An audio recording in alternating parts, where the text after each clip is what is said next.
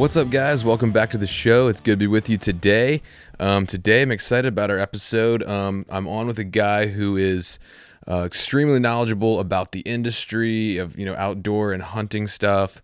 Probably one of the best big mule deer hunters alive out there today. He's one of the co-founders of Rockslide, the hunting forum, and like I said, just extremely knowledgeable about gear, Western hunting, tactics, and stuff like that. And he's also a believer. So if you're not familiar with him or you haven't guessed yet, my guest today is ROBBY Denning, who I'm excited about sharing this episode with you guys. Way back when I asked him to be on the show, he agreed and sent me a copy of his book. So it's called Hunting Big Mule Deer. It's an awesome book, whether you're new to hunting mule deer, hunting out west, or even if you've been hunting mule deer your whole life. There's just some awesome knowledge in here about, he covers everything from, footwear and fitness and optics to tactics, a couple great stories, e-scouting, research, just pretty much everything head to toe. And ROBBY's a guy who has dedicated his entire hunting career, which is a lot of the focus of his life, honestly, to hunting big mature mule deer. So he's kind of a expert in that. He sort of decided to prioritize hunting big mule deer and just has been going after that. Super good guy to talk to. Like I said, very knowledgeable about the industry and about hunting, and very generous guy by sending me his book, and he signed a copy of it for me. So if you get a chance, definitely check out his book. Check out his stuff on YouTube, on Rockslide. They have a podcast as well, and definitely can learn about big mule deer from ROBBY. So it's a great conversation. We talk obviously about mule deer. We talk a lot about faith and what role that's played in his life and making him the hunter and the entrepreneur and the author and the man that he is. So it's a really cool episode. And so, if you're watching this on YouTube, also, I just want to mention, so this episode is going to be audio only, even though I'm doing this video intro right now. I have a backlog of a bunch of really good episodes that I recorded over the past couple months before I started making the switch to go into YouTube, or going to YouTube in addition to your podcast platform. So that is the direction the podcast is going. We're going to be doing video podcasts on all our podcasts moving forward. Like I said, it is a lot more work, and it takes difficulty from about a 2 to a 10, but I think it's worth it. So I'm going to be doing all my podcasts moving forward with video. However, I have a backlog of some great content that's audio only. So, I'm going to sprinkle in some of my new podcasts, which are video and audio, and maybe do every other week kind of thing with the ones that I have backlogged that are audio only. But don't worry, we are going that direction to video only. Not only, we're going to be, you're going to continue to be able to get the podcasts on, Spotify, Apple, Google, Stitcher, all those places, no matter what. But we're going to also have YouTube, and that'll be whether or not we have video. But that's the way we're headed. So I hope you'll subscribe to the YouTube channel and stay tuned. Obviously, I'm going to have some really cool film projects coming up this fall, one of which just got solidified this week, actually, that I'm really excited about. I'm going to wait to make that announcement, but basically it's a September project I'm going to be doing on top of my Kodiak thing and on top of the Wyoming thing. I'm teaming up with another content creator that I know you guys have heard of, and I'm going to be helping him shoot and produce a hunt in New Mexico. So more on that later, but I want to hold you in suspense a little bit there on that one. Anyway, I want to continue kind of giving away some decals and stuff to guys who have been leaving me 5-star reviews and ratings on Apple. If you haven't done that yet, please take a minute to leave me a rating and review on Apple, and please subscribe to the YouTube channel as well. Again, you can find that YouTube channel and the link in my Instagram bio, or just search my name, which is Hunter McWaters, in YouTube, and you'll find that. So, but right now, if you're listening, 3 Rivers Outdoors OK, Pacer 01, Outlaw 41, Kaeo Subiono, hope I'm saying that right, and Colin Rooney 8. If you guys email me at hunter@thisishuntersquest.com, I'll get you some decals in the mail. And again, I really appreciate those reviews. So, lastly, going into this one, I was reading the Bible the other day in my spiritual time, my spiritual discipline, spiritual fitness time, and came across this one. It's a short and sweet verse, but I think it really fits Robbie in this episode well. And so this is from Habakkuk, which is in the Old Testament. He's an Old Testament prophet. So it's Habakkuk 3:19. The sovereign Lord is my strength. He makes my feet like the feet of a deer. He enables me to tread on the heights. So again, short and sweet, but I think it fits Robbie perfectly because he's very open about the fact that the Lord is his strength. And, we even see that in a story he tells us in the top of the podcast. That is an amazing story, kind of got him started in the world of big mule deer, and something where his faith really became a tangible thing that kept him going, and he ended up shooting, I think, the biggest mule deer of his life. But anyway, the sovereign Lord is my strength. He makes my feet like the feet of a deer. He enables me to tread on the heights. Amen. So that's Habakkuk 3:19. And all right, well, now we're going to head on over to this episode with Robbie. I hope you enjoy it, and we'll see you on the next one.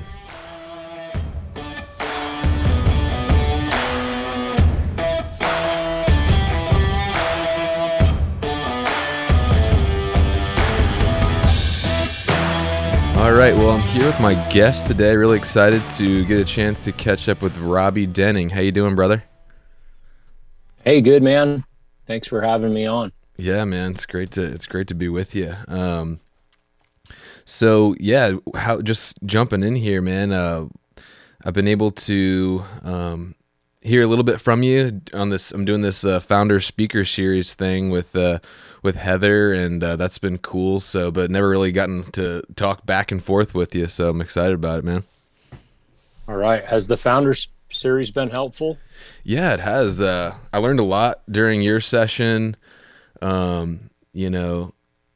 especially one thing that was good for me was just hearing about, building those personal relationships. And, I was kind of, with my go-getter attitude, I still kind of wrestle with, am I supposed to be kind of aggressive, trying to, forge partnerships, or should I just kind of slow play it a little bit? So I'm still trying to find balance there, but I learned a lot, and it's been good. Build your business slowly. Don't ever be afraid of that concept. And sometimes, things speed up. They really do.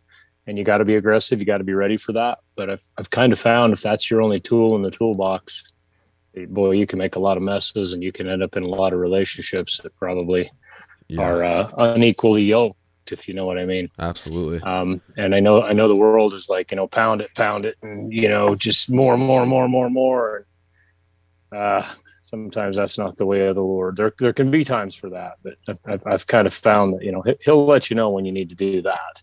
I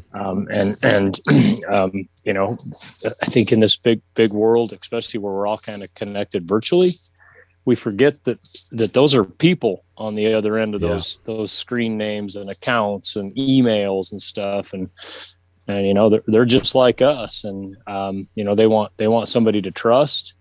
They want to grow their business too. Most people do not want to be compelled to say yes. Right. And, So that's just something the Lord kind of changed for me over the years. Like I learned it in my outfitting business that I'm an honest person, but I could paint a picture to a potential client pretty easily and get them pretty excited. But if I stood back and just really looked at it and I thought, you know what, I'm telling them the truth, but they don't have the same perspective that I do of hunting and even in a good place, how hard it can be and things like that. And so I just really started to tone it back, almost to maybe even talking people out of it a little bit. Yeah. And I noticed I ended up with better customers, better relationships with those customers. Yeah. And it was just God kind of just showing me that, you can be telling the truth, but you can still, I don't want to use the word deceive, because I was never purposely trying to do that with people, but maybe not be accurate, and not take in their perspective. And I think that applies to the stuff we've been talking about in the Founder Series about building businesses and everything, so anyways. Yeah, it takes the pressure off too. I mean, like I think you said, under promise and over deliver. And that absolutely, man. Yeah, and it really takes the pressure off. I can imagine, especially like an outfitting type situation, but in everything, that's wisdom, Yeah, well, our human nature is the opposite. Right. We overpromise and we don't even really realize it. I learned that from a guy that ran a Cadillac dealership in Texas. It was a book I read, and he was like the number one dealer.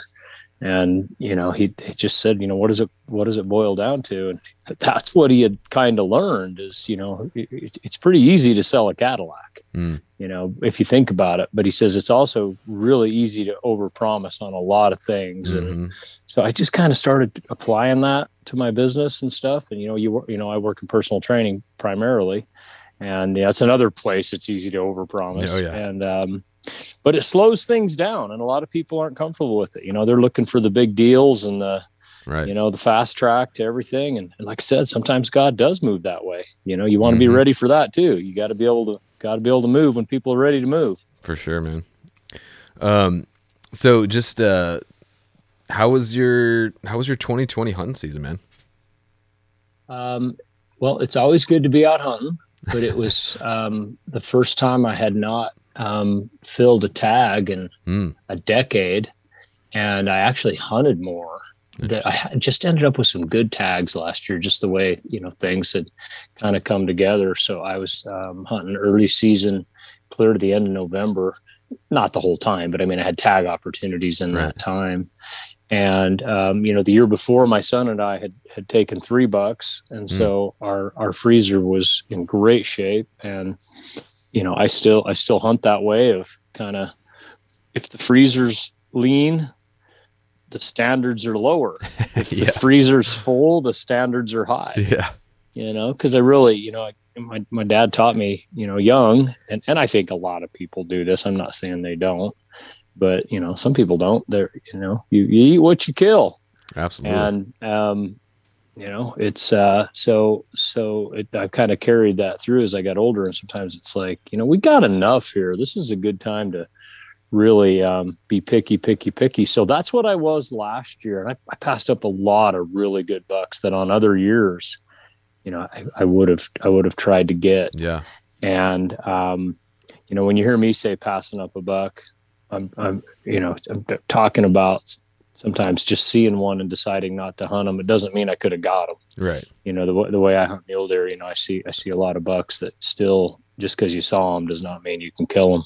Sure. And so when I say that, it's not like I had my finger on the trigger and I'm sizing him up and he's 3 inches too short on that side. Nothing like that, but it was like I saw some good bucks that I was like, on another year I would be figuring out how to stalk him, or sometimes you spot him from a couple miles away, which is sometimes foreign to an Eastern hunter, that you actually see an animal that you can't shoot. But it's like, in fact, most of the bucks I see I can't shoot, just by the way I hunt.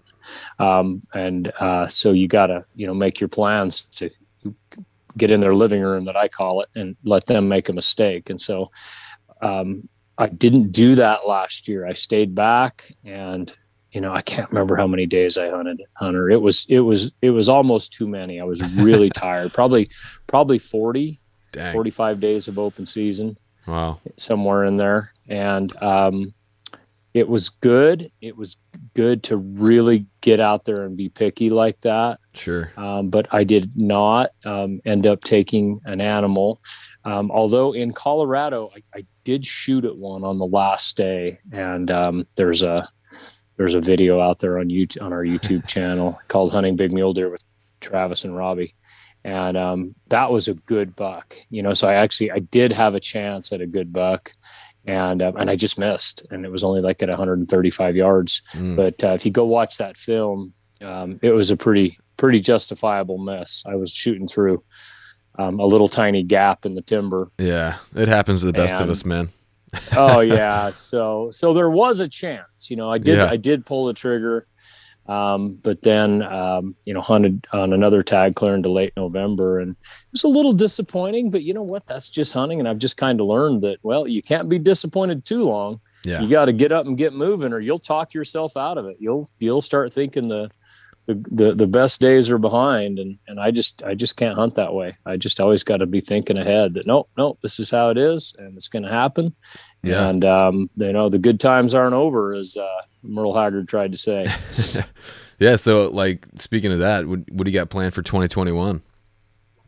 I don't know. I'm still kind of waiting on what I scout up. Oh yeah. Sometimes okay. I don't even know what I'm hunting until a couple days before the season opens. Gotcha. But no big tag opportunities this year. Probably just be hunting my home state of Idaho.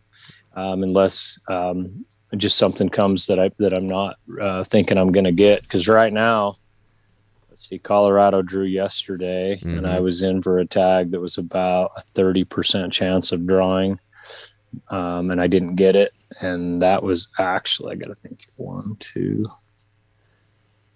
That was probably my best odds tag that I've put in for this year. So meaning everything else has lower odds than that. Right.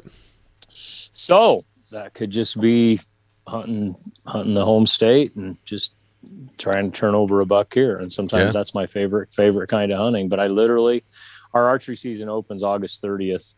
Nice. And I have literally some years not known where I'm going until the 28th or 29th. Somewhere in there. Like I could be on one side of the state or the other side of the state. It just depends on what I find. Yeah. I hear you, man. It's good that you have some good options at home too. Oh yeah.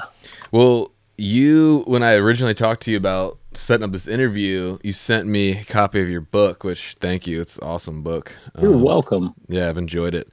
One of my favorite stories in it is the story you open the book with, which is kind of the story that got you started with, your kind of all in big mule deer kind of lifestyle. I'd love to hear you tell me that story if you don't mind, for the listeners. Oh, sure, man. Yeah, the name of that chapter is the one that started it all, because that truly was the one that started it all for me. And I'm a Christian. I'm pretty sure that's why you reached out to me on this podcast. And I didn't grow up as a Christian. I was actually, my family's been heavily involved in cults for a couple of generations. Oh, wow. So that always kind of leads to a relationship with God that's kind of based on some false foundations. Yeah. And you end up being really afraid of God, like he's going to smash you like a bug. Yeah. Because the cults are almost always based on man's righteousness and man's ability to get to God. And the common thing in a lot of those is, that Jesus Christ, he's just a man, is what they try to teach you. So I didn't really have a lot of love for God in my family. I had fear. Yeah. But I didn't have any love for him, and didn't realize his goodness.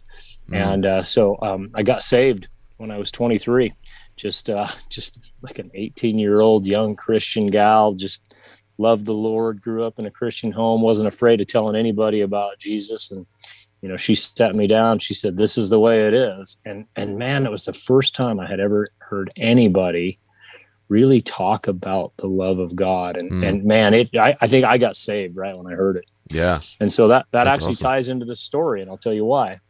Because I was still only 23, and I didn't get into a church. I didn't even really understand the Christian churches. The growing up in the cults. You have one church you go to, and that's the only one you can go to. And so I just didn't really know what to do, and so I kind of just floundered in my faith. It didn't really grow, and got married, and pretty unequally yoked relationship.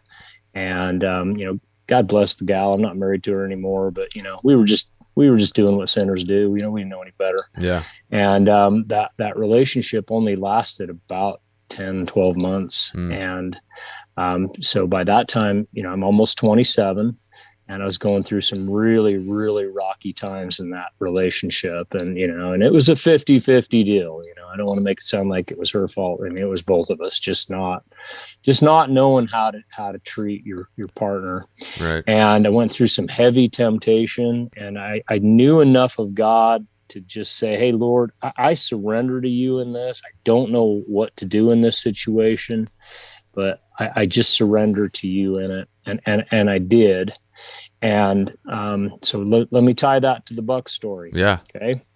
And a lot of people are going to have a real hard time with this. Some of my worst reviews on Amazon are my book. And because people are like, man, this dude just walks around praising God because he killed a big buck. And, well, I believe that all good things come from God's hand. And if something is of the Lord, and it's important to you, it's important to him. Yeah. And man, a lot of people have a hard time with that. They just think he's just this big guy in the sky that, maybe you get to see him when you die, but it doesn't have much to do with your lives. And I don't believe that at all. Yeah. And like you said, it's the goodness of God that draws men to repentance, not fear. That's how I closed my book. If you pay attention, that's in the last chapter of the book. It's the goodness of God that draws us to him. And Absolutely. so anyways, tying it to the Buck story, okay, is in August of 96. This is when I was going through all this turmoil with my marriage and just not really knowing what was going to happen. I found still to this day, the biggest deer I have ever seen on the hoof. And I was just kind of scouting, like I was talking about a minute ago, getting ready for season and everything. And I found this buck, and I just knew that, okay, he was about 5 miles from a road, horseback type country had to get into. I had hunted it on years prior. I knew it a little bit. And I had actually seen him the year before, but he was still pretty big. He was probably 195, 200 then. And I actually went back to check on him. And then there would have been a 30-incher there the year before. So, just bucks are like crops, sometimes one area just comes on. Yeah. You have a good crop in that area. And so I checked on that place and found this buck. And the reason I know it was the same buck from the year before is he had very identifiable cheaters at the junction of his G1, his G2 and his G3. Okay. And then just various little stickers sticking out everywhere that were kind of small the year before. And he had great brow tines. And so anyways, I went back in there. It was the 7th of August. So I went in on the 6th and spent the night. And that morning I got up and was glassing at daylight and spotted this big non-typical across the canyon over on another ridge. And man, he just blew me away how big he was. I still remember sitting there just like rubbing my eyes like, is this real?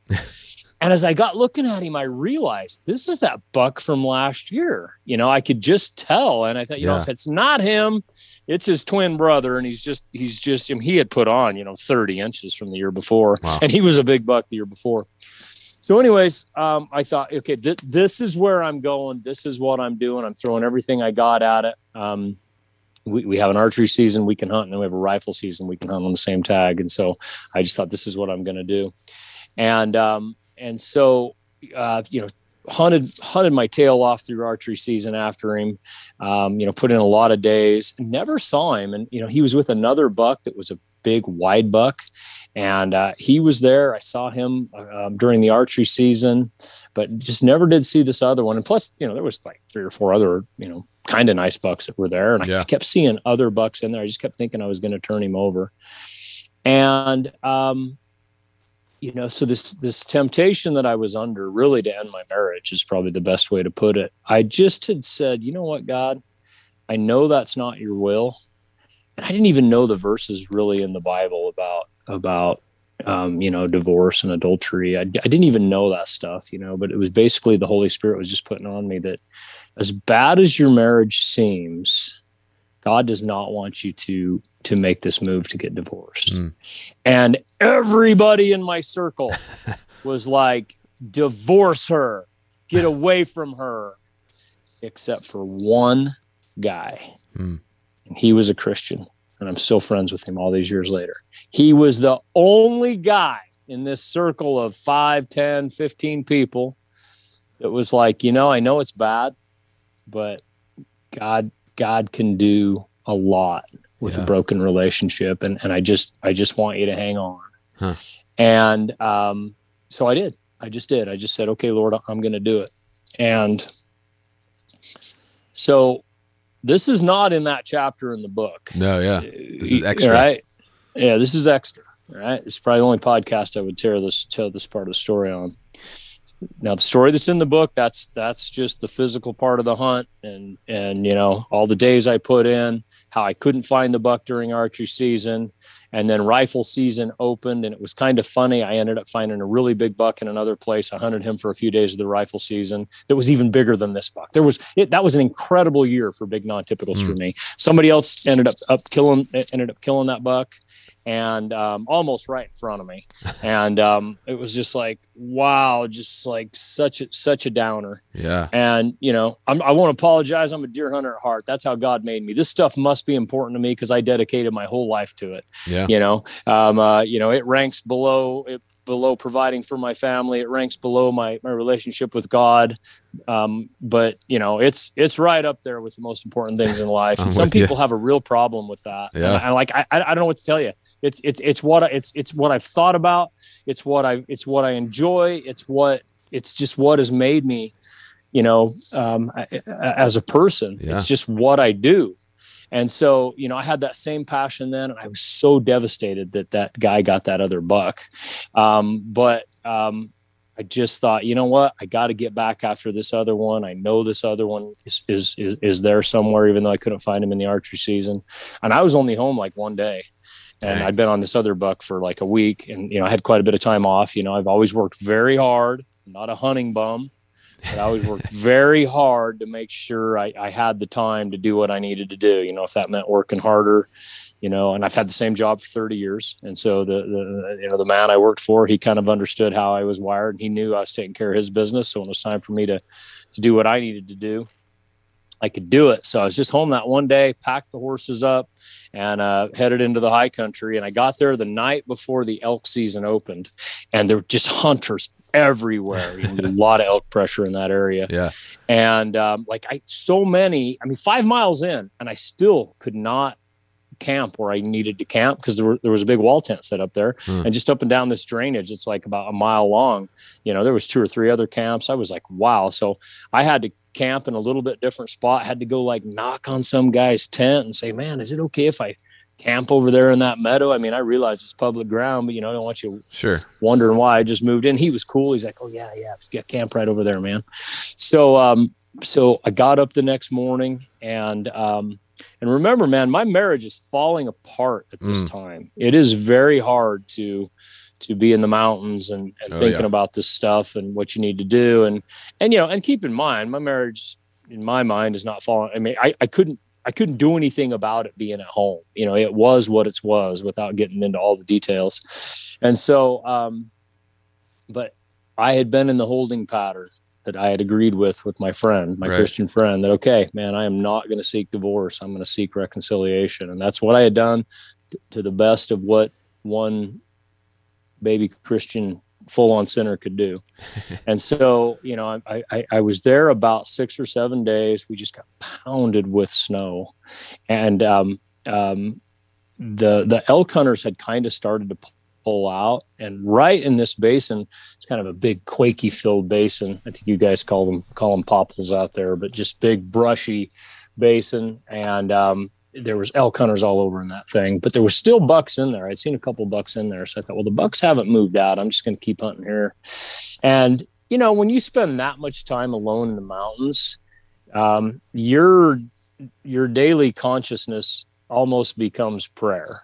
And what I mean by that is, like if you pray on a regular day, you're just like, oh yeah, I need to pray about this, and you humble yourself before the Lord and you pray, you do all that stuff. But when you're alone that much, you're just praying. I find it doesn't. You just flow right into prayer. You're just talking to God. I mean, you might be talking to yourself, but you're talking to God. Yeah, totally, man. And that whole marriage thing was on my mind, and I was like, Lord, I'm trying to do it right, but honestly, I'd be more comfortable to be divorced right now, not worried about this big mess. And that was kind of where I was at. And so I've been there 7 days. I've not seen the buck. And on the 6th or 7th day, that's where the story picks up in my book on that track. Yeah. And I found a good, heavy, blocky buck track in the same country where I had been seeing this buck, basically on the backside of the ridge, and cut it, not long after daylight, 7, 8, 9 in the morning, something like that. And I'm like, if this is not him, this is another really big buck. And as you heard me talk about, there was quite a few big bucks right there that couple of years. Mm-hmm. And I thought, if this is not him, it could be one of those other ones. I need to follow it. So I got on the track, followed it around the backside of the mountain. It climbed up onto a big ridge, and then it dropped down on the backside of a ridge on a super steep slope, which is typically the kind of stuff that they'll bet on. And, and for people that don't live in the West, it's completely different tracking deer here than it is in, typically the East, because the terrain is so steep.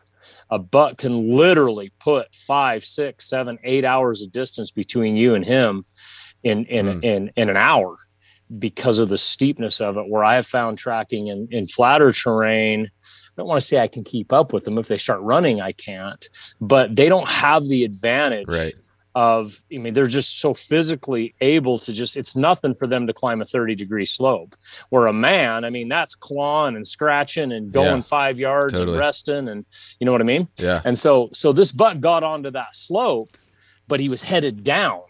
And I thought, oh man, I got the advantage. I can actually keep up with this deer. So I'm moving down that slope fairly fast. His tracks start to swing from left to right. I can tell he's feeding a little bit, and it's usually a sign they're going to slow down and they're going to bed.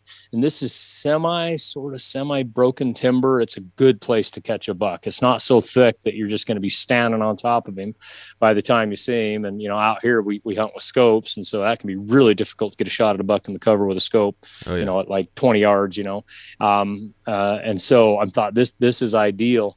And so I'm just slowed down to a crawl, watching for this buck to see if I could just either see him up or see him bedded. A lot of times, the first time they'll bed in kind of, they might even bed right out in the open, or they'll bed up under a spruce tree with high branches. And, it's just kind of a easy place for them to lay. Maybe they have more visibility. Maybe that's why they lay there, to look around a little bit, kind of let things settle down. These bucks are 5, 6, 7, 8 years old. So they've been followed by cats and coyotes and bears, and they don't just go lay down anywhere. And so I find if I can kill them the first bed that they get into, that's usually my only chance, because after that they'll get up and they usually move into cover. And that's where it gets super hard. You might know they're in there, but trying to get a shot is so hard. And so I'm just expecting this buck to be pretty vulnerable, everything together. And I've probably been on his track now, I can't remember, hour and a half, 2 hours. And I look down, and coming from my left to my right, here's a set of fresh boot tracks, smoking hot boot tracks. And I am clear down on a 30-degree slope. Most of the hunters I've been seeing have been up on top. They don't venture off of on those slopes, and neither do I, unless there's a good reason to go down there, because it's a butt kicker to get around on them. What in the heck? Where did this guy come from? And I kind of start following his tracks, and I realize he is following the buck too, but he's going way too fast. I can just tell by his stride, like this dude is cruising.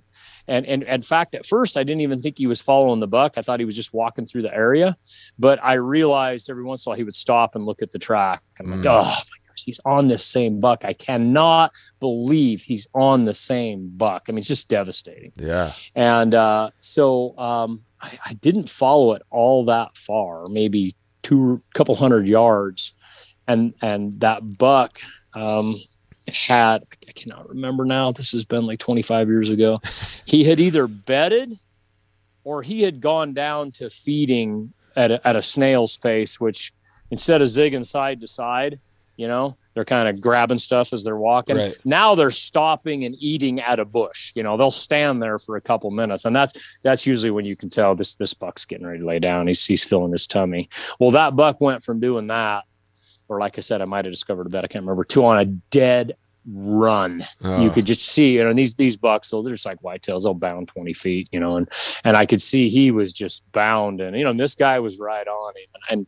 And so that's why I was talking about how different it is to track deer out here, that, you know, there's no way you can catch a buck like that in that type of country.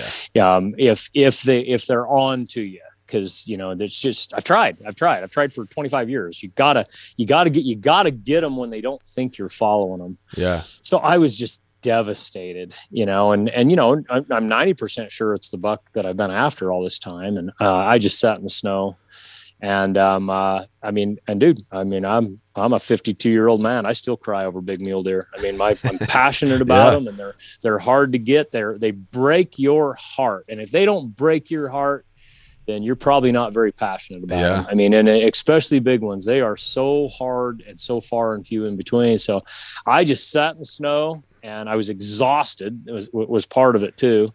And just rested my head on my knees, and I started praying. The first time I wrote that story was in Rusty Hall's Trophy Hunter magazine. It's probably back in there, about 98, if anybody has a copy. The first time I wrote that story was called The Prayer. And it was kind of a different version of what's in my book, because the book one kind of had to be tight and fast, and you know, opening chapter.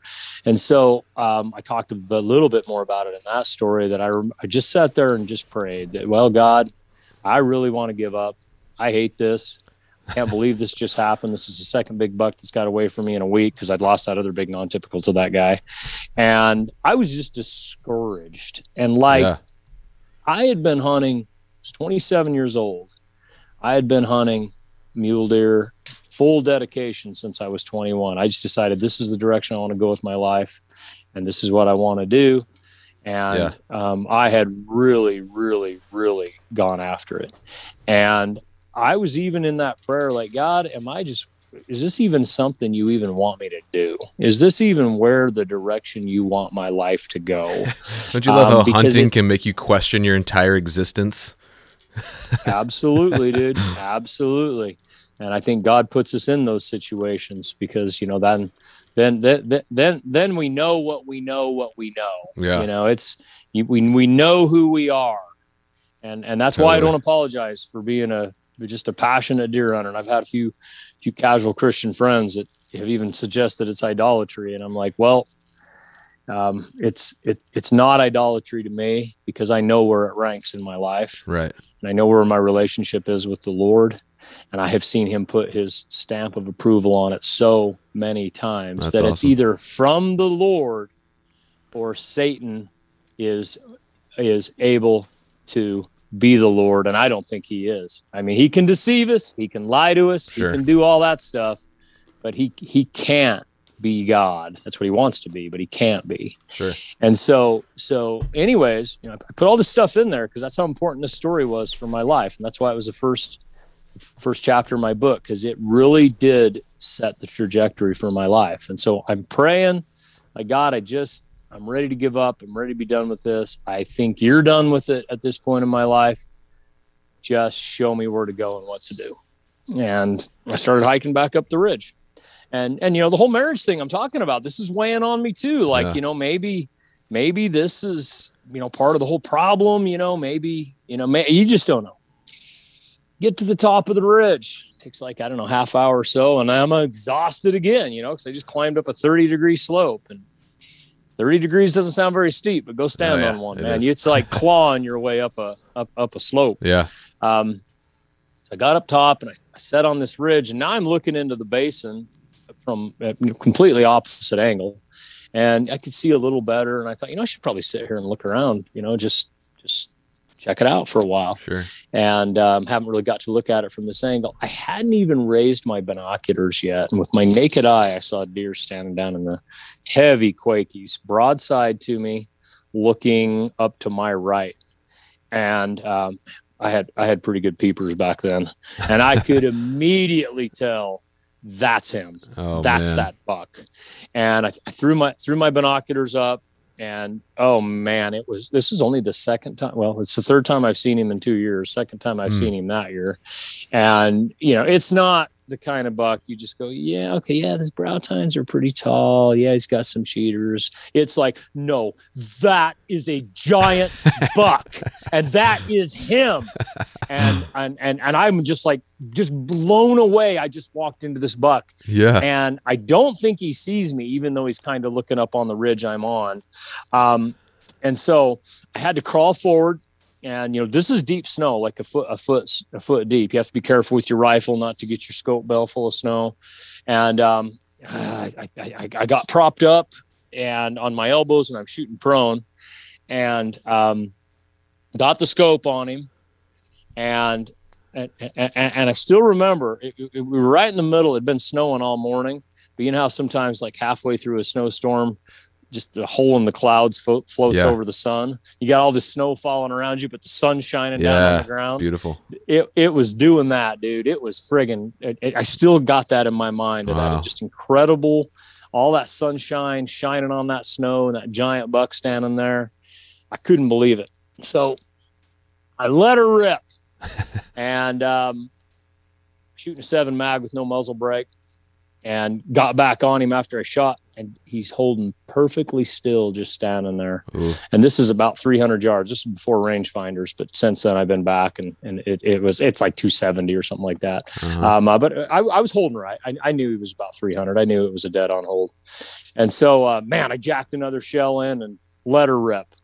And, I'm nervous. Yeah. I'm flipping way nervous now. And by the time I got recovered and got on him, I couldn't see him anymore. And just dead silent in the woods, after a rifle goes off like that and quits echoing, you're just sitting there like, wow, this is intense. What just happened, God? I mean, and I'm already starting to think about, wait a minute. It was like 15 minutes ago, I was praying, like, is this even where I go with my life? Yeah. What do I do with my life? What do you want me to do with my life? What direction do you want me to go? And I'm just like, I think I just killed that buck. So I gathered up my stuff, made a circle around the basin, and got down to the trees that he was standing in. And these are Quakies, so they're like 6 feet tall, super brushy, and you can't really see into them very far. I kind of get over where I thought he was. And bam, there's a great big skid trail headed down the mountain, nice. like what it looks like when you drag a buck out. Yeah. Full of blood and tunneling down the mountain. And yet I can't see him.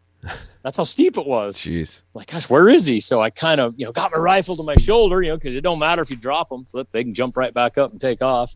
I'm kind of moving in, and I come around just a little pile of brush where I couldn't see past, man. There he was. I still remember him. Still remember laying there. His front legs were caught up in all those cheaters in his antlers. Oh man. Because they were like a great big hairbrush sticking out there, just grabbing everything as he slid down the mountain. And I remember just standing there in disbelief, going, I just killed that buck. and it was more than killing a buck. And so my brothers that are out there that are hunters, that are kind of thinking, wow, this dude's way too much into this. We all got our own path. We all got our own experiences. And that to me was God putting his stamp of approval on my life, that, I know you're living for me. Yeah. I'm going to give you this because I love you, because of what that verse we just quoted. It's the goodness of God that draws us to him. Yeah. And dude, the whole thing of my marriage and all that temptation that I was under, we don't earn our righteousness by any mean at all. Mm-hmm. That comes from Christ. I'm still just a sinner. saved by grace. Yeah. But I do know he is the rewarder of good works. Yes. The Bible says his eyes search to and fro across the earth, looking for anyone that would do his will. Mm-hmm. And in that one little tiny way of my life, my messed up, tumultuous life, God was telling me, I know you're trying to do it right. Yeah. Even though I wasn't totally doing it right, you know? Right. That's what I want to make sure. I don't want to get into the gory details with everybody. Yeah. But my heart was his, is what I'm trying to say. Yeah. He was letting me know, I know your heart is mine. Yeah. And I'm going to take care of you. And it's so like, and he did. Yeah. And it's so, like, it's such a good analogy for the whole thing. Like, you're out there trying your hardest, and turns, on your own strength, you're actually chasing the wrong deer, if I'm recalling the story correctly. Yeah. Yeah. It was the wrong buck. Right. And so you're like in this despair of, I lost another one. You're trying so hard to get it. And then you go back and it's like, God just gave it to you, the one you were actually after. And, but you had to be on the wrong path for God to put the right path in front of you. It's crazy. Absolutely, man. That's exactly what it is. And that's what the story in the book was all about. Even though I didn't get to really kind of show the backstory of the spiritual side of it, that was exactly it. I wasn't even tracking the right buck. Yeah. And yet, but you were out God there. still handed it to me. Yeah. And the important thing is, like you said, your heart was right. It's analogous with your relationship with God. Like, your heart was right. You were out there putting in the work, you weren't sitting in your tent like, God, send me a buck. You were out there working for it. Yep. You were a little off. You weren't quite doing the right thing, but because you were out there doing it, God then was like, okay, now I'm going to just drop this here. So cool. And he did, dude. It was a complete miracle. It's the biggest hunting miracle that's ever happened to me in my entire life. Yeah. And you know what? I don't think there'll ever be another one, and that's fine with me, because that buck still means the most to me. Maybe not the buck itself, but the whole experience. Yeah. Of how God just kind of tied my life together right then. Yeah. And taught you to rely on him. I had already. Go ahead. Sorry, I didn't cut you off, but also it taught you just to rely on him. When you're in that moment, like crumpled at the bottom of the tree, you had him to fall back on, you had something, and then he kind of gave you that tangible help to kind of keep going. And he did, man. And he did. And I decided then, I had already decided I was following the Lord. I had already decided that. I had decided that 3 years ago when I gave my life to him. But just what I said in the book, it set the trajectory in my life. And I thought, this is the direction he wants me to go. This is when, and I'm talking about hunting big bucks. Sure. One of the things, not the thing. It's where people get confused and I start talking about this stuff. This is not all I live for. Right. I live for my wife. I live for my kid. I live for my relationship with the Lord. I'm a responsible business owner. I've employed hundreds of people in my life. I've that stuff's all important to me, all of it. Sure. But this is one of those things that God said, you can go this way, and I'm going to support you on it. Yeah. And he still has. He's never taken his hand off of it. And a man can have a great relationship with God his whole life and be growing and everything, but there still can be some things in his life like, God, are you even working in this area? Do you even care about this area? Or, you just certain things. Yeah. But then there's also places that this is what he has for my life. And I don't even need to question it. Satan can't come near it. And a few of those things for me is my marriage now. Now that other marriage did end. It did end. And not by my hand. All right. I waited on the Lord and she ended it. And I moved on. Yeah. But the marriage I have now, happily married 20 years, my 3 kids that I have with my wife, that is unquestionable. That is where God has me. There's nothing could happen that would separate me from that in my life. Okay. My work ethics, my jobs, stuff like that, obviously my faith, that I'm a saved sinner. Satan can't touch that. Yeah. I have some dark days, but I never, ever question that I'm saved, ever. It doesn't even enter into my mind. Sure. and this is where some of my brothers have a little hard time with it. Deer hunting is kind of right up there too. Not as important as my faith, but Yeah. I know that I know this is what God has had for me in my life, at least up till now. And he can change this. He can do anything he wants. Yeah. And he may change my heart. He may take my health. It's all good. Yeah. Whatever he decides.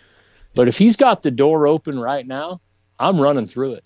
I am running through it. Yeah. And so that's probably a lot more than what you bargained for when you asked me about that story. No, it's good but stuff, man. That's why that first story is there in my book, and I'm glad that we kind of got to talk about the backstory a little bit too. No, I love that, man. And God gave us the passions and the desires in life. Like he made you to love deer hunting. And he wants us. Jesus came to bring us life and life to the full. And as long as like you said, you're prioritizing your faith and your family first, obviously, but other than that, like he wants you to enjoy. He's a good father, He is a great father, and one of my life verses is Psalm 37:4. Delight yourself in the Lord, and He will give you the desires of your heart. Love that verse. And when I heard that verse as an unbeliever, I would have interpreted it, the desires of my heart. Man, I want a new Ford pickup. Lord, you're going to give me that. No, that's not what that verse means. That means that if you delight yourself in the Lord, the desires that come out of your heart, the righteous desires, are from Him. Yeah. And again, I've had people argue with me like, he doesn't care about deer hunting. He doesn't care about any of that stuff. And these are some people that call themselves believers. Yeah. Wait a minute. No. He gave me desires in my heart. He gave me, my vocation, I talked about these other things, my family stuff. Like He's given me that desire for that. And I've met people that don't have a desire for their family. They don't have a desire for their job. So again, I know what I know. And I know that these desires, have come from the Lord, because I delight myself in the Lord. I love the Lord, man. Absolutely. And I just all He's done for me, from saving me to all that He's poured into my life, man. I love Him. And so therefore I don't have to question these desires as long as they line up with Scripture. I'm not saying, the heart is deceitful above all things, the Bible says. You got to kind of go process that one too. You can't really trust your heart. Okay. In fact, don't trust your heart. But when you've compared your desires to the Word and they're lining up, and then you start seeing God, putting his stamp of approval, I call it, his thumbprint on it, however you want to look at it. Yeah. The Old Testament talks about it, the signet ring, the stamp of approval. You put the ring on it. That you start seeing that, then what you know, and you don't need anybody else to tell you or anything. Yeah. You know it.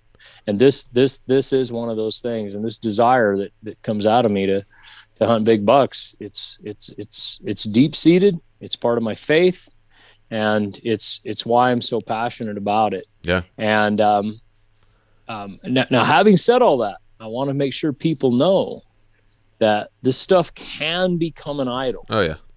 And I've let that happen before too. And this is how I know when I've done it.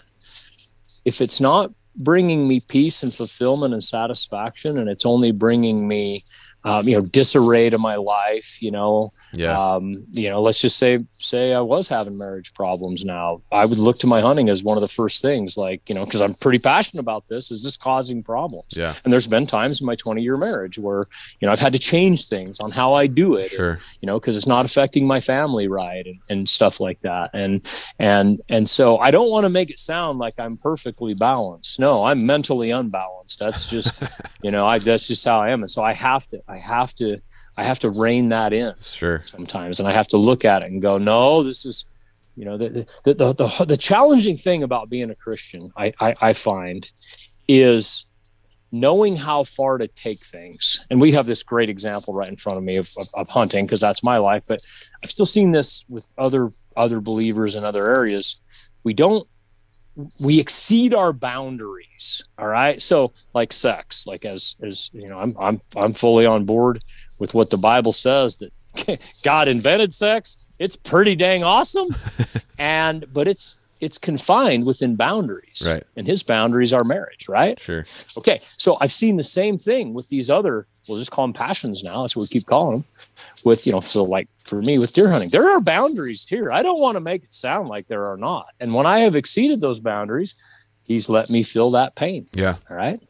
And so I just want to make sure, if I got some brothers out there that are listening to this, that maybe are kind of struggling with some of these things, that, he does give us boundaries. And that's part of that's how whether you have created an idol or not, because if the boundaries are set by you and not by the Lord, that's something we better look at. Yeah. And I've made that mistake before. That's why I think I can speak with a little bit of authority on it, because there's been times he said, hey, do not go here. Do not do this. You know what I mean? Totally. And that's the cool thing about we all talk about a relationship with the Lord. And that's why my friends that are, and some of these, I live in an area that's heavy with the Colts. And so some of my friends are into that stuff, and they're like, oh, no, God doesn't care about deer hunting. No. And I'm like, well, then what does he care about?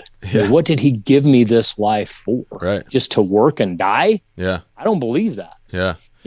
And so it gets down to my personal relationship with him and understanding the word and being in the word and being part of a fellowship, and I go to church regularly, not to get a stamp of approval by my name, not to get a little star.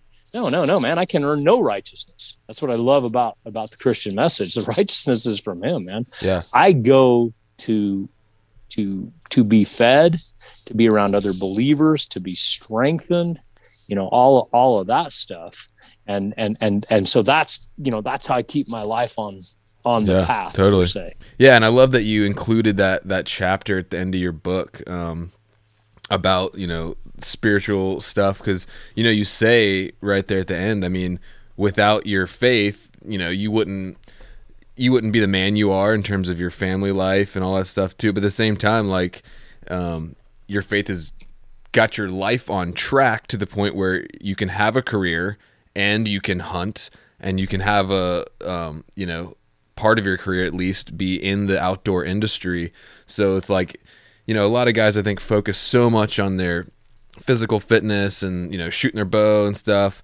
But don't realize that, like, if you don't have your spirit on track as well as your mental and physical fitness, like, you're not going to get the most out of life and be able to do what you love as much and hunt as much, And worse yet, your life might be a total train wreck. Right. And that's what I put in that Exactly. last chapter. That last chapter is called Stuff for Christians and Those So Inclined. Yeah. It was more of a message to my brothers that are already there. I've not been very effective witnessing to non-believers. I don't know. I don't have that gift. I try. I don't get very far, but I've always been able to encourage my brethren and my brothers. And so I wrote that chapter primarily to my brothers that might be, maybe having a rough patch in their life, and about how God used hunting to clean up my life. Yeah. Because, back to my first marriage, a big part of that mess was me, and the way I was living my life. And you can be on fire, born again, going to heaven, and still not living for the Lord, because he's so gracious. He saves us as sinners. And God used hunting and that experience that we spent the first half of the podcast talking about to encourage me to continue to clean up my life. Right. And as I said in that chapter, had I stayed on the path I was on, well, I'm 52 years old now. I'd probably be on my fourth marriage, have little kids strewn about everywhere. Yeah. Just a complete train wreck of a life. Would I be focused on buck hunting? Oh, no. I'd be focused on making that child support payment and all the mess that you create in your life. Heck, I'd probably be addicted to some substance by now. Yeah. Just trying to deal with it all. Yeah. I mean, sorry, I didn't mean to cut you off. I come from a past, I have an addiction history, and I'll tell you right now, like, now that I'm clean and my life has been cleaned up, I mean, I'm doing stuff, hunting wise and fitness and everything that, like, I never imagined I would be able to do. But if your life is in the toilet, I mean, I could drag myself out to a tree stand a couple times a year, but I'm on a different level now. And it started with cleaning up my inside. Absolutely, brother. And then that's why I'm trying to tie this all together, because it didn't just end on that mountain that day when I got that buck and I thought, okay, good. The Lord said I can go this way. No, he really began to empower me to clean up my life and make better decisions. And every better decision I would make would give me a clearer head, not living in guilt, I guess is the best way to say it. Because you're right. You can drag yourself out to that tree stand, but you're dragging with it a lot of guilt. And that doesn't make you a good hunter, guys. Sorry. No. It doesn't. You got to be focused and enjoying yourself, not worrying about, what you did last night. And so that's when I told you that little 18-year-old girl shared the gospel with me, basically how to get saved, and that Christ died for my sins. That was the first time I had really ever heard that God loves me and is actually interested in my day-to-day life. Because when you grow up in a cult, no, it's about going to church 3 hours on Sunday and worshiping on the right day and wearing the right clothes and, doing again, it gets down to the righteousness of man, And so when I heard that, that's what was attractive to me, that, whoa, he wants to be involved in my life. And so as I let him in and continued to let him in, and he came in and he cleaned up my life, he gave me peace. I was just like that demon possessed guy that was living in the graveyard, and Jesus came and broke his chains and saved him and healed him. Nice. And all those people came back and said, who's this crazy dude sitting at Jesus's feet here? He was just running around trying to kill people like a week ago. That was me, man. Yeah. I was sitting at his feet going, I don't know what just happened, but you have given me peace. You have saved me, and I want to follow you. Now, if you remember from that story, that guy wanted to go with Jesus, and Jesus said, no, you stay here. You stay here. Go tell your be friends. A witness to everybody in this area. Well, that's what hunting has been to me. And God left me here to be a witness, number one, to my hunting brothers, and hopefully to plant some seeds in those who may want to follow the Lord. Yeah. And that's why, every chance I get, I try to share my story. That's why my book opened with it and end with it, because I know that as people, the devil lies to people and says, hey, if you follow God, your life's going to suck. It's going to be boring. You're going to have to go to church. You're going to have to read your Bible. You're going to give up all these, quote, freedoms. Right. And your life's going to suck. And I'm like, no, it's the opposite. That's the lie. Yeah. All these freedoms that you think you have, chains. I live with those freedoms. I can go sleep with any chick I want. I can go get drunk. I can go smoke pot. I can go do meth. I did all that stuff, people. I did all that stuff.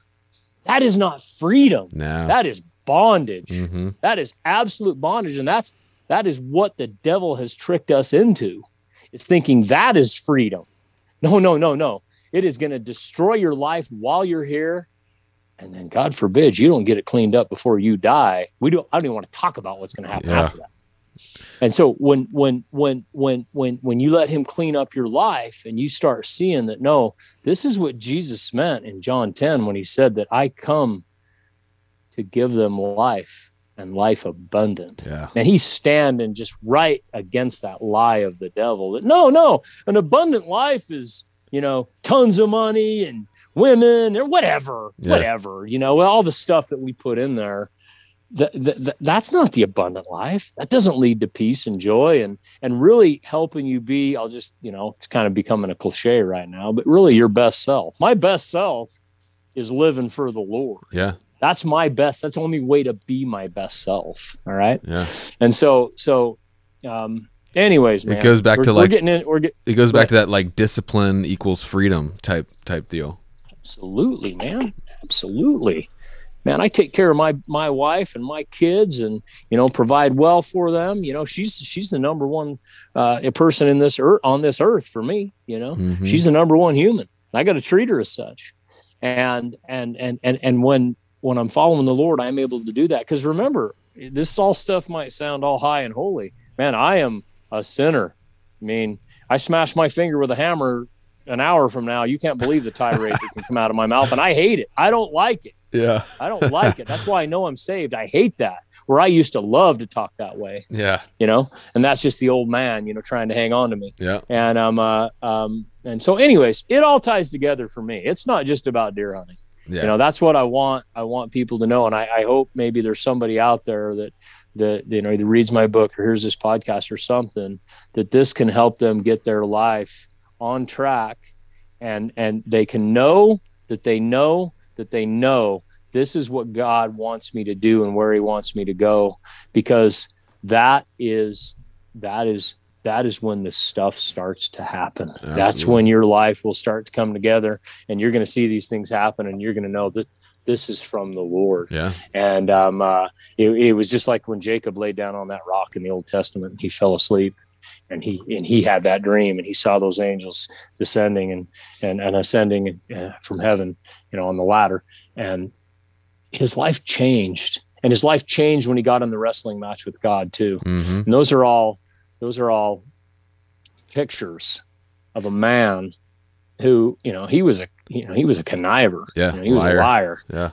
Like, what was he called when he come out of the womb and he grabbed his brother's heel catcher, which was like not an endearing term. Right. He was always working an angle, and always, from birth, he was scamming. God changed his life, and he went on to do great things and have a great faith in the Lord, but he was still a sinner. You look in the Bible, you see all the stuff he screwed up, Yeah. And that's how we are. We're broken vessels, but we got the light of God in us shining out through those cracks. Yeah. And that's what I want to do with my hunting career, because honestly, if this is only about deer hunting, it's pretty vain. Yeah. And it's going to fold up and go away someday too. Of course, yeah. Your body quits cooperating, whatever, it's God's going to roll it up like a scroll and put it away at some point in my life too. I'm fully aware of that. Yeah. But if it's only about that, then yeah, it's pretty vain. But man, if I can take a few of my brothers with me, and I can encourage somebody, and I can get somebody to follow the Lord, and that's why I ended the book, with that verse that, Psalm 34:8, that, oh, taste and see that the Lord is good. Blessed is the man who trusts him. People, go try that. Just go try it.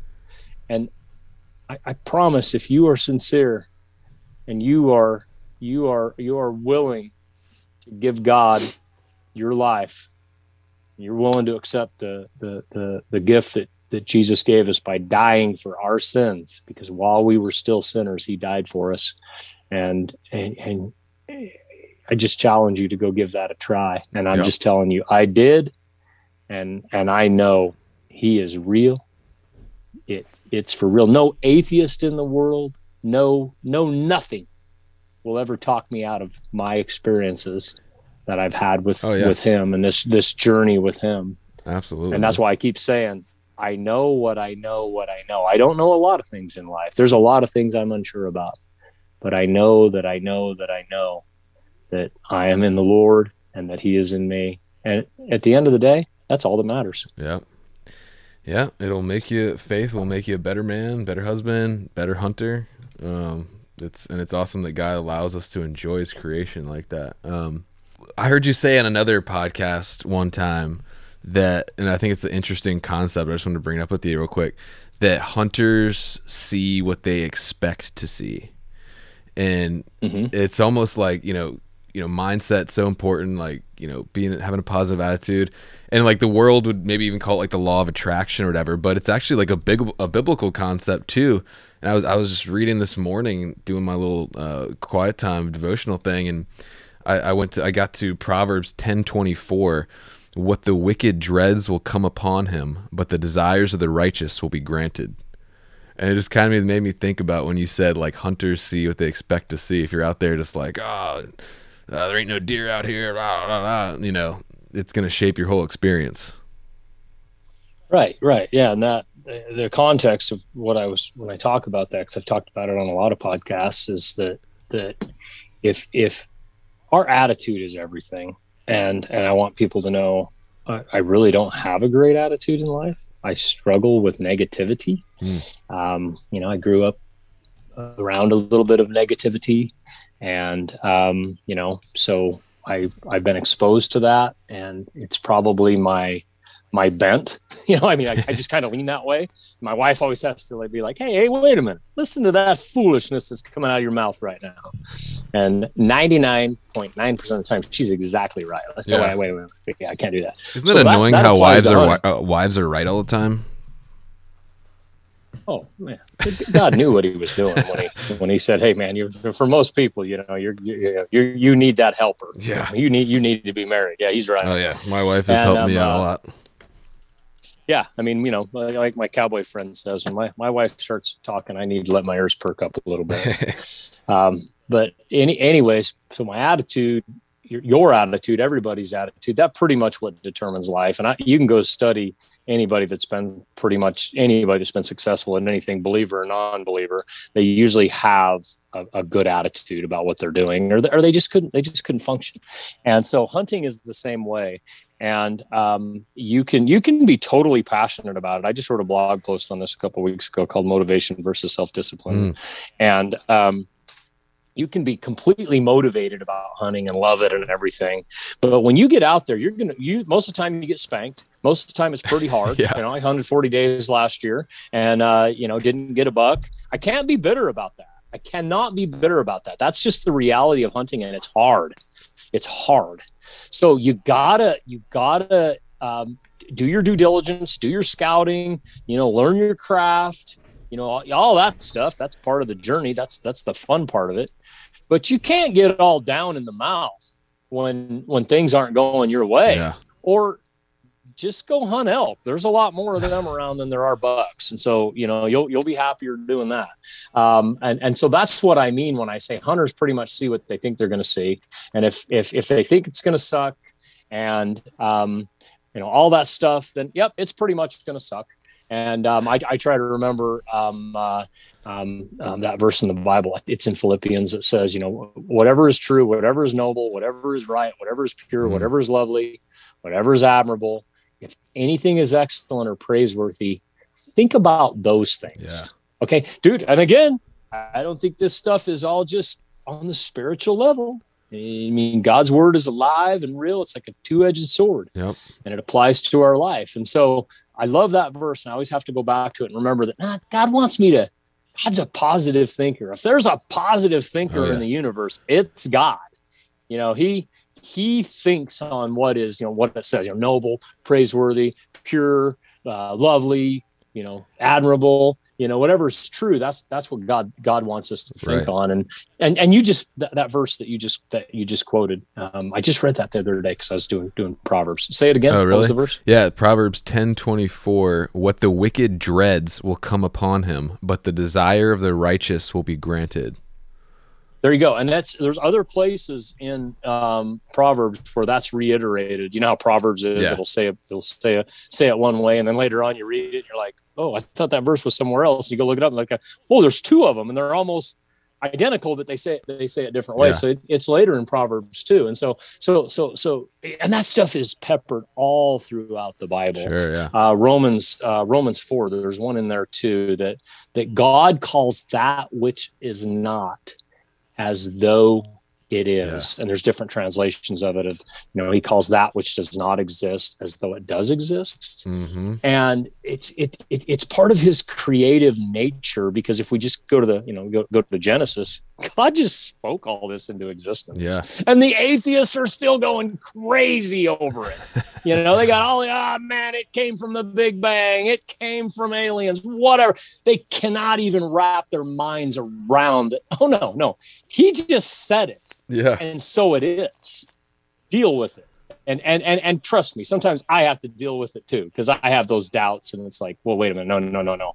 It is because he said it is. Well, that also, we're made in his image. So our words are so powerful. Words have power.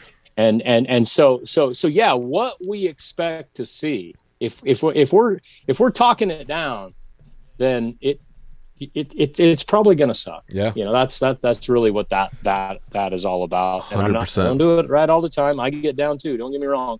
At the end of my 40th day last year of hunting on 2 or 3 great tags, and I was coming to the realization that I am not going to get a buck this year. Yeah, I was a little down, but I just lifted him up and said, God, how many guys get to hunt 40 days for big bucks on 3 great tags? Exactly. Yeah. You're not going to hear one complaint out of my mouth, Lord. And if you do, forgive me before it even comes. Yeah.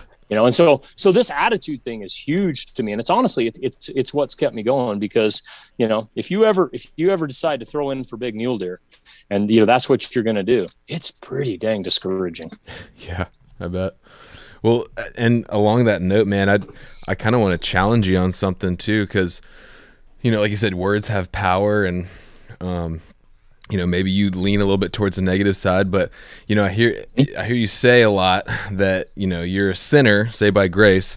That is true. We all, well, at least from my perspective, we were sinners, but God's made you a new creation. You're now a new man. So I would just, I don't really refer to myself anymore as a sinner. I know I do sin, but I would just challenge you maybe to maybe call yourself a new man and don't call yourself a sinner so much. And that's great advice, and I'm glad you're picking up on that. But I always want to remember I'm in mixed company here when I'm talking. No, I hear you, man. On a podcast, and one of the things that I because I've witnessed to a lot of unbelievers, and I've witnessed to a lot of people that they believe in something. Something like 95% of the world believes in God, but you really get talking to them, and it's like, man, what kind of God is that? What have you made up in your mind? Yeah. I always try to remember I'm in mixed company. Yeah. And one of the biggest complaints I get from people that don't want to believe, that don't want to follow the Lord, is they think that I think I'm something, right? That I have arrived, I'm pure, totally. I'm holy. And then also remember my cult background that I come from. There's a lot of that in those cults that you are pure now. Right. I'm with you, brother. What you just said, that is accurate from the word. Yeah. That is accurate. We are a new creation. Yeah. And I know what you're saying just comes from humility. You know what I mean? Yeah. And what you're saying, I know your heart, where your heart is, it's just coming from a place of humility, and that's right on.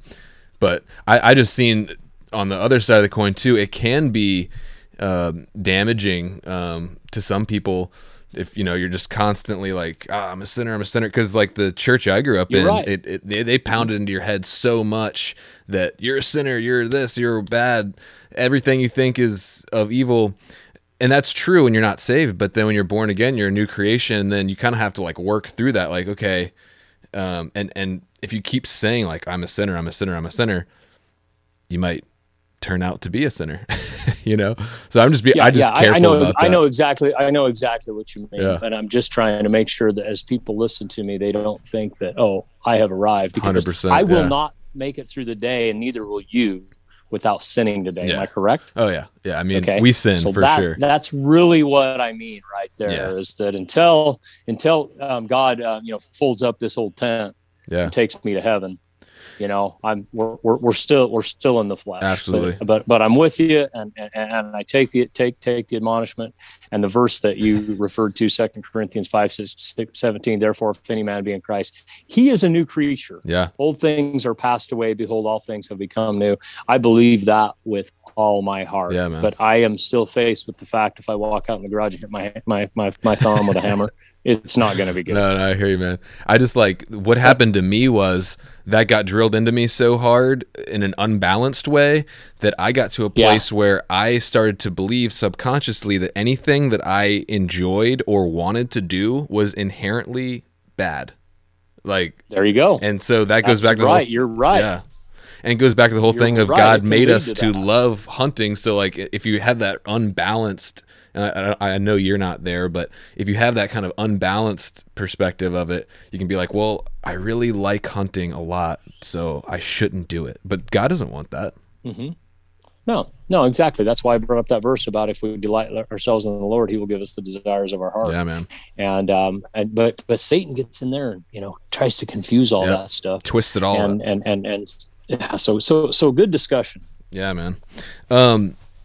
couple more questions real quick, more like easier questions. Are you still good on time for a little bit? Yeah. Okay. So I'm new. I've never killed a mule deer. This year I'm going to Kodiak in August to do a blacktail hunt. I'm probably going to film for, Lord willing, if it works out, I'm going to be filming for Dan Staten of Elk Shape in September on, following him around, shooting the elk, hopefully. And then I'm going to be doing an antelope hunt in October. But so mule deer is not on my menu for this year, but I've started kind of building up some points in various states, started last year. So, I mean, just from a kind of a high level view, for me and other guys might be listening that got mule deer out in the next 1 or 2, 3 years out, what are some tips for like new guys that we would give? Buy my book. Yeah, your book is good. That is a good tip. Shameless plug. Dude, I'm only going off of what hundreds of people have told me, that it really helps shorten their learning curve. Yeah. When as a new hunter. And, because even though it's written kind of for the crowd of hunting big mule deer, it's still, I think I even said it somewhere in the book, that even if you're not into the whole big mule deer thing, I promise you, even if you're just, trying to fill the freezer, happier with a smaller buck, all that stuff, that these tips and tactics that I give in there are going to get you there so much faster. And I'll say this, dude, and this is not being cocky. If it's about just filling my freezer, 99% of years I will be done opening morning, or at least opening day. It might take till the nighttime to have a branch antlered, decent, mature buck in my pack, because this stuff that I share in there is timeless. I mean, it just works. And I'm talking about still hunting, tracking, ambush hunting, glassing. That's a huge one for mule deer right there. If you'll get those things nailed down, you will be successful so much faster. And the way I try to write my book is it's from hunting deer from high country to low country, because I have not hunted in the East, but when I read a lot of whitetail stuff. Yeah. If you look on my blog, I've reviewed a bunch of whitetail books, because I think we can learn from all deer hunters. Sure. It seems to me like we call them zones out here. Like if a mule deer lives in the high country zone, that means he lives above timberline for the most part. That you hunt a certain way in that zone. But you might move 5 miles away and be in completely a different zone. You may be down in the desert, and or you may be hunting in foothill, sagebrush steep country, or maybe even river bottoms. So what I'm trying to say here, it seems like when I talk to my whitetail friends, their geographical area, of a few hundred miles is pretty much the same tactics. Tell me if I'm wrong here, but they're hunting in tree stands, they're hunting trails. The deer, we live in Alabama, it's super brushy here. And, we just put up a tree stand and this is how we hunt. I can talk to a guy that lives 150 miles away in Texas, or might have my mileage wrong there, and he's kind of hunting the same way if it's the same country. We're here, dude. You're changing tactics with everywhere that you go, and then the conditions too. I mean, there can be one mountain on one side of the valley that's awesome for glassing, and I jump to the other side of the valley. The only way I'm gonna kill a big deer there is by tracking. So therefore I got to wait for the snow. I got to wait for the right conditions. And so that's why I think it's really important to be able to handle all those different techniques almost seamlessly, because you can't just be a one-trick pony. A lot of guys, you hear about glassing in the West. It's still your number one technique. It really is. You do have to nail it down. But if that's all you ever do, oh man, I would be missing half or a third of my big bucks, because a lot of them, all glassing did was tip me off on where to hunt. I still had to get in there and get in their living room to kill them. And so that's why being able to handle those tactics, and that second to last chapter in my book, I think it's called The Complete Mule Deer Hunter. Yeah. That right there is talking about, switching from technique to technique to technique on one single hunt. And that was, even though that wasn't a real hunt, that was a conglomeration of hunts in my brain over the years of where I've had to do those things. And I might have started off tracking, and then I switched to glassing, and then I switched to still hunting, and then I set up an ambush, and bam, I started glassing again, and there he is. Yeah. And so it's bringing all that stuff together, where some of my whitetail buddies, I mean, you look at the Benoist in the northeastern part of the United States, man, I don't even think they have binoculars. You know, right. Why would they need them? I mean, and they don't really do anything but track unless there's no snow. Right. You know, and then they'll set up some ambushes. You know what I mean? And so you got to be a little more creative than that when you're hunting deer. Unless you just have one place that you hunt, you always only go there. There's some really good deer hunters that do that, but I find that can be pretty restrictive if you want to get a big buck, because big bucks are like crops, and one area is good one year and then it's not good for 10 more years. And then the whole tag situation right now, that's just changing everything. Right. That, you just don't know where you're going to be hunting. Right. We kind of opened the podcast with that. Like, I don't know where I'm going to be. Because I don't know what I drew yet. Yeah. So you got to kind of be ready for that stuff too. Well, I'd say like tags aside, like if you could pick like maybe a season, like if it'd be like I would do, or a season in a state, like from a high level, like what would you pick for a first mule deer hunt? Like, would you say I would go, do high country Colorado, or I would do late season Wyoming, or like, what would you say for a first one that's good? If somebody is from east of the Mississippi, and they're not used to high country, it is so much harder than what people believe. And even just being in shape sometimes doesn't get it done. It's a good way to see deer. That's why high country hunting is popular. There's not a lot of cover up there. The reason there's not a lot of cover up there, because even right now on, May 26th, there's 4 to 6 feet of snow in some of that country. And so the growing season is so short that it just cannot grow big vegetation, big spruce, big pine, stuff like that. And then the wind in a lot of places stunts the growth of you'll find trees, but they can only grow out of the ground about 3 feet, and then they're bent. Yeah. And so what that does is it makes for a lot of open country, and that open country is able to get a lot of sunlight to the ground, obviously, because nothing's shading it. And so, it grows some good feed. And so it's a good place to see deer. That's why it's popular. But, a lot of people, and I shouldn't even say Eastern guys. I mean, I know Western guys that just are completely blown away how hard it is to hunt high country from a physical standpoint, from a backpack standpoint. So I wouldn't steer people away from it. I would just tell them, to make sure you have a very healthy dose of reality of what you're getting into. Go with somebody if you can, because, just turning up the wrong canyon, because it's your first trip in there, you may burn an extra 3 to 10,000 calories just trying to correct your mistake, and you may lose an entire day or two of hunting from just simply being in the wrong place. And, you don't just, it's pretty easy to listen to a podcast and like, oh yeah, we hunt this ridge one day and that ridge one day, everything's on our back. Those are usually very experienced hunters that are doing that kind of stuff. And so that's kind of the first, and I had a scouting service for 20 years, and I would help guys.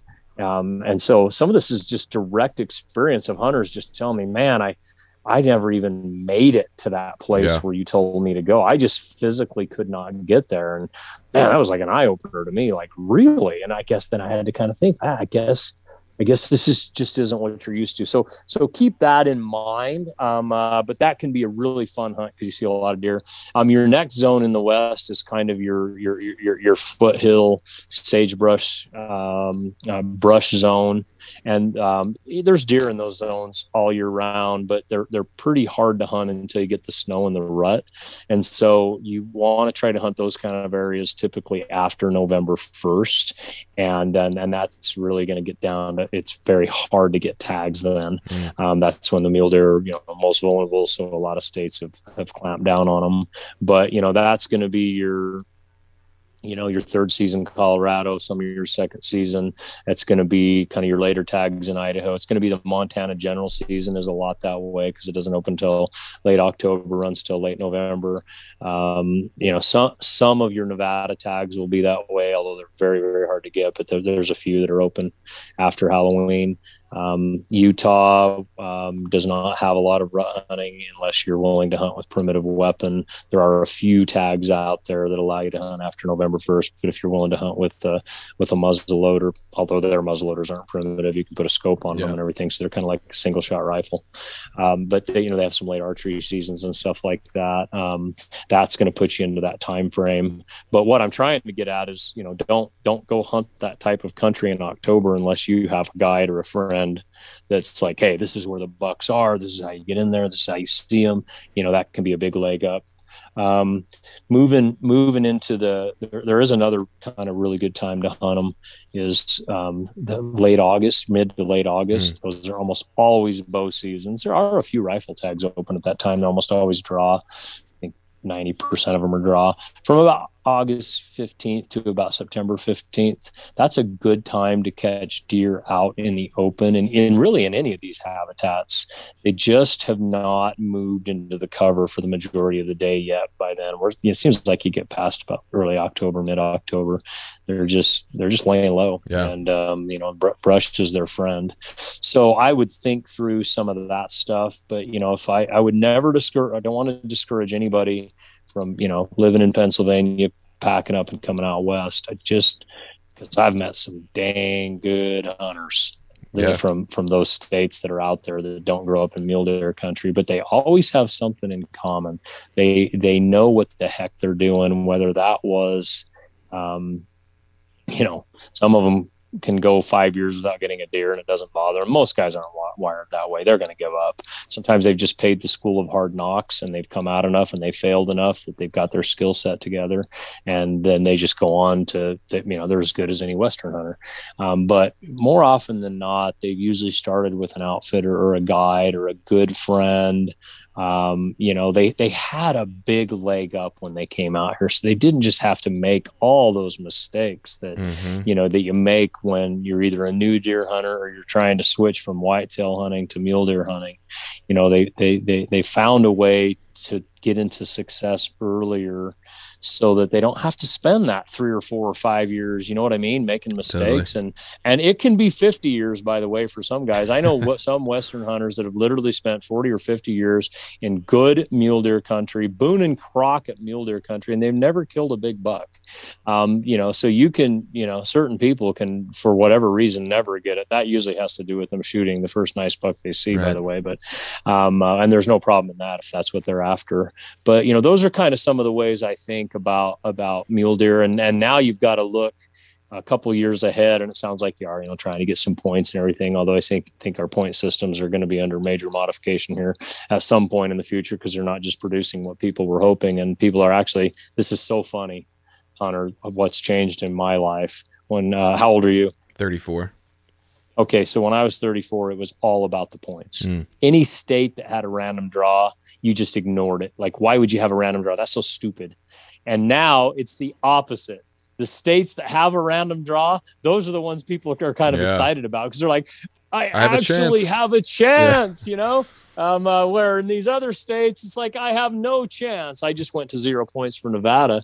And, I was looking at how many tags are drawn in the 0 point level. I thought, what, I just need to be comfortable that I'm supporting wildlife by buying this license to apply, because I am not going to draw. And sure enough, I did not draw, and I did not apply for even a hard hunt. So, that's kind of what's changed. So you need to be thinking about that a little bit ahead of time, building some points in states that allow them, playing the game in states that have random, and, really, doing anything you can to get a tag, because that's going to be the challenge going forward. Unless we can really get mule deer herds to increase, tags are going down, not up right now. And you may be, ready to hunt, able to hunt, all of that stuff, and you may have nowhere to go. Yeah. Dang. Well, that's good. But yeah, you got to play the long game. I've learned that definitely with the Western hunting, got to play the long game for sure. Absolutely. Let me recommend some other books too. If you're coming out west to archery hunt, make sure you read David Long's second. Well, it's about his fourth book, but it's his second mule deer only book.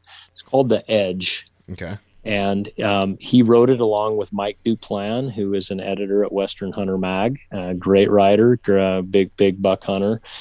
Mike's not so much into the archery part of it. You'll enjoy his rifle stories though, but David really took the archery to the next level. And out here, David is kind of one of the people that put high country archery buck hunting on the map. Nice. And he had he was a good deer hunter before he started archery hunting, but when he started archery hunting, he just got plugged in with the right people. That's how I know him. He knew I was doing well at high country archery hunting, and he had me write a couple chapters in his first book. That's how I got to know him, because he didn't have any archery content. By the time he put out his second book, man, he was writing the archery content. And The Edge is really good if you want to come and do that. And David is really into the technical planning, the hunts. I'm not so much. I'm more the storyteller. You need to read my stories and pull the good stuff out of them. Yeah. Where David is really good at breaking down, here's step 1, here's step 2, here's step 3. This is how you scout. This is what the mountain looks like. He's really good at that stuff. So that's one to look at if you're going to do archery, high country deer. Another one that's just make you a good hunter, and it's an old book, is Dwight Shoes. What's the name of his book? I just lost it. It's bow hunting mule deer. You can't miss it. It's on Amazon. I'll type it in here. But that's a really, really good book. It's it's old, so it's kind of it'll feel basic if you've got some of this stuff. Yeah. But it's still good stuff. You need to read it. It's called Hunting Open Country. Hunting open country mule deer, and it's virtually all archery, and that's a really, really good one. Cool. Let me think of some of the other ones. If you're going to be hunting, if you go to my blog on rockslide.com, ROKslide.com, you will see I have reviewed almost all these books I'm talking about on there. But another good one, if you're going to be hunting low country deer, is Dennis Winch's. God rest his soul. He just died about a year and a half ago, but he was able to get a book out and left us with a lot of mule deer knowledge. This is like one of those 70-year-old guys who's been hunting mule deer since he was, I don't know, as soon as he got weaned. And so there's a ton of good stuff in there. He kind of hunted the lower country. Like I told you out here, we have a lot of zones that mule deer live in. And so he was more the desert juniper type country, and he did really well on big mule deer. And he's a lot like David. He's a lot of this the how to. This is how I did it. Do this, do that, do this. Some good stuff. That's a really good one as well. But read that stuff. And that will really shorten your learning curve. The final one I'll mention, it's kind of a controversial one because the guy got in trouble a little bit because there was a few things he wasn't doing right. But Kurt Darner's How to Find Giant Bucks. That's the one that put big mule deer on the map for the nation. I don't care what anybody says. I remember when that book came out in the 80s. He was really the first guy that put a pen to paper and really showed people how to find big bucks. And that's a good classic one to read. But I really do believe that you can glean a lot of this stuff if you don't have a good buddy that lives in the West that's taking you hunting. Books are where it's at, and Kurt Darner's book is the one I wrote about it in my book. Yeah, I remember. Read it. I mean, it's kind of probably considered basic now, but oh man, that guy thinks like a deer hunter, and there's a lot of good stuff there. Nice, man. Awesome. Well, it's a lot of great info. Maybe, maybe next year, if I end up doing mule deer in 2022 or something, I can have you back on and dive more into like specifics of mule deer hunting. But this has been an awesome conversation, man. Yeah. Good. I know I talk in kind of real general about it. And again, it gets down to these microclimates they live in. But if we knew where you had a tag, and okay, this is the kind of deer hunting it is, then we could really like, okay, man, I know this is how I would hunt. That's where I can really start to get into the specifics. Yeah. So maybe in the future we can do that, maybe next year or something. Sure. That'd be awesome. Well, man, this has been great. I really appreciate your time. It's been great talking to you and catching up. Yeah, you bet, man. Thank you. I'm glad there's a podcast out there where we can talk about this stuff. Yeah, for sure, man. It's been really good talking to you. Hope we can stay in touch and maybe meet in person one day. But until then, man. Yeah, you bet. Yeah, thanks again for your time. You bet. God bless your podcast, man. Keep up the good work. Appreciate it, man. Keep me in prayer, man. I will do. All right, brother. Thanks again.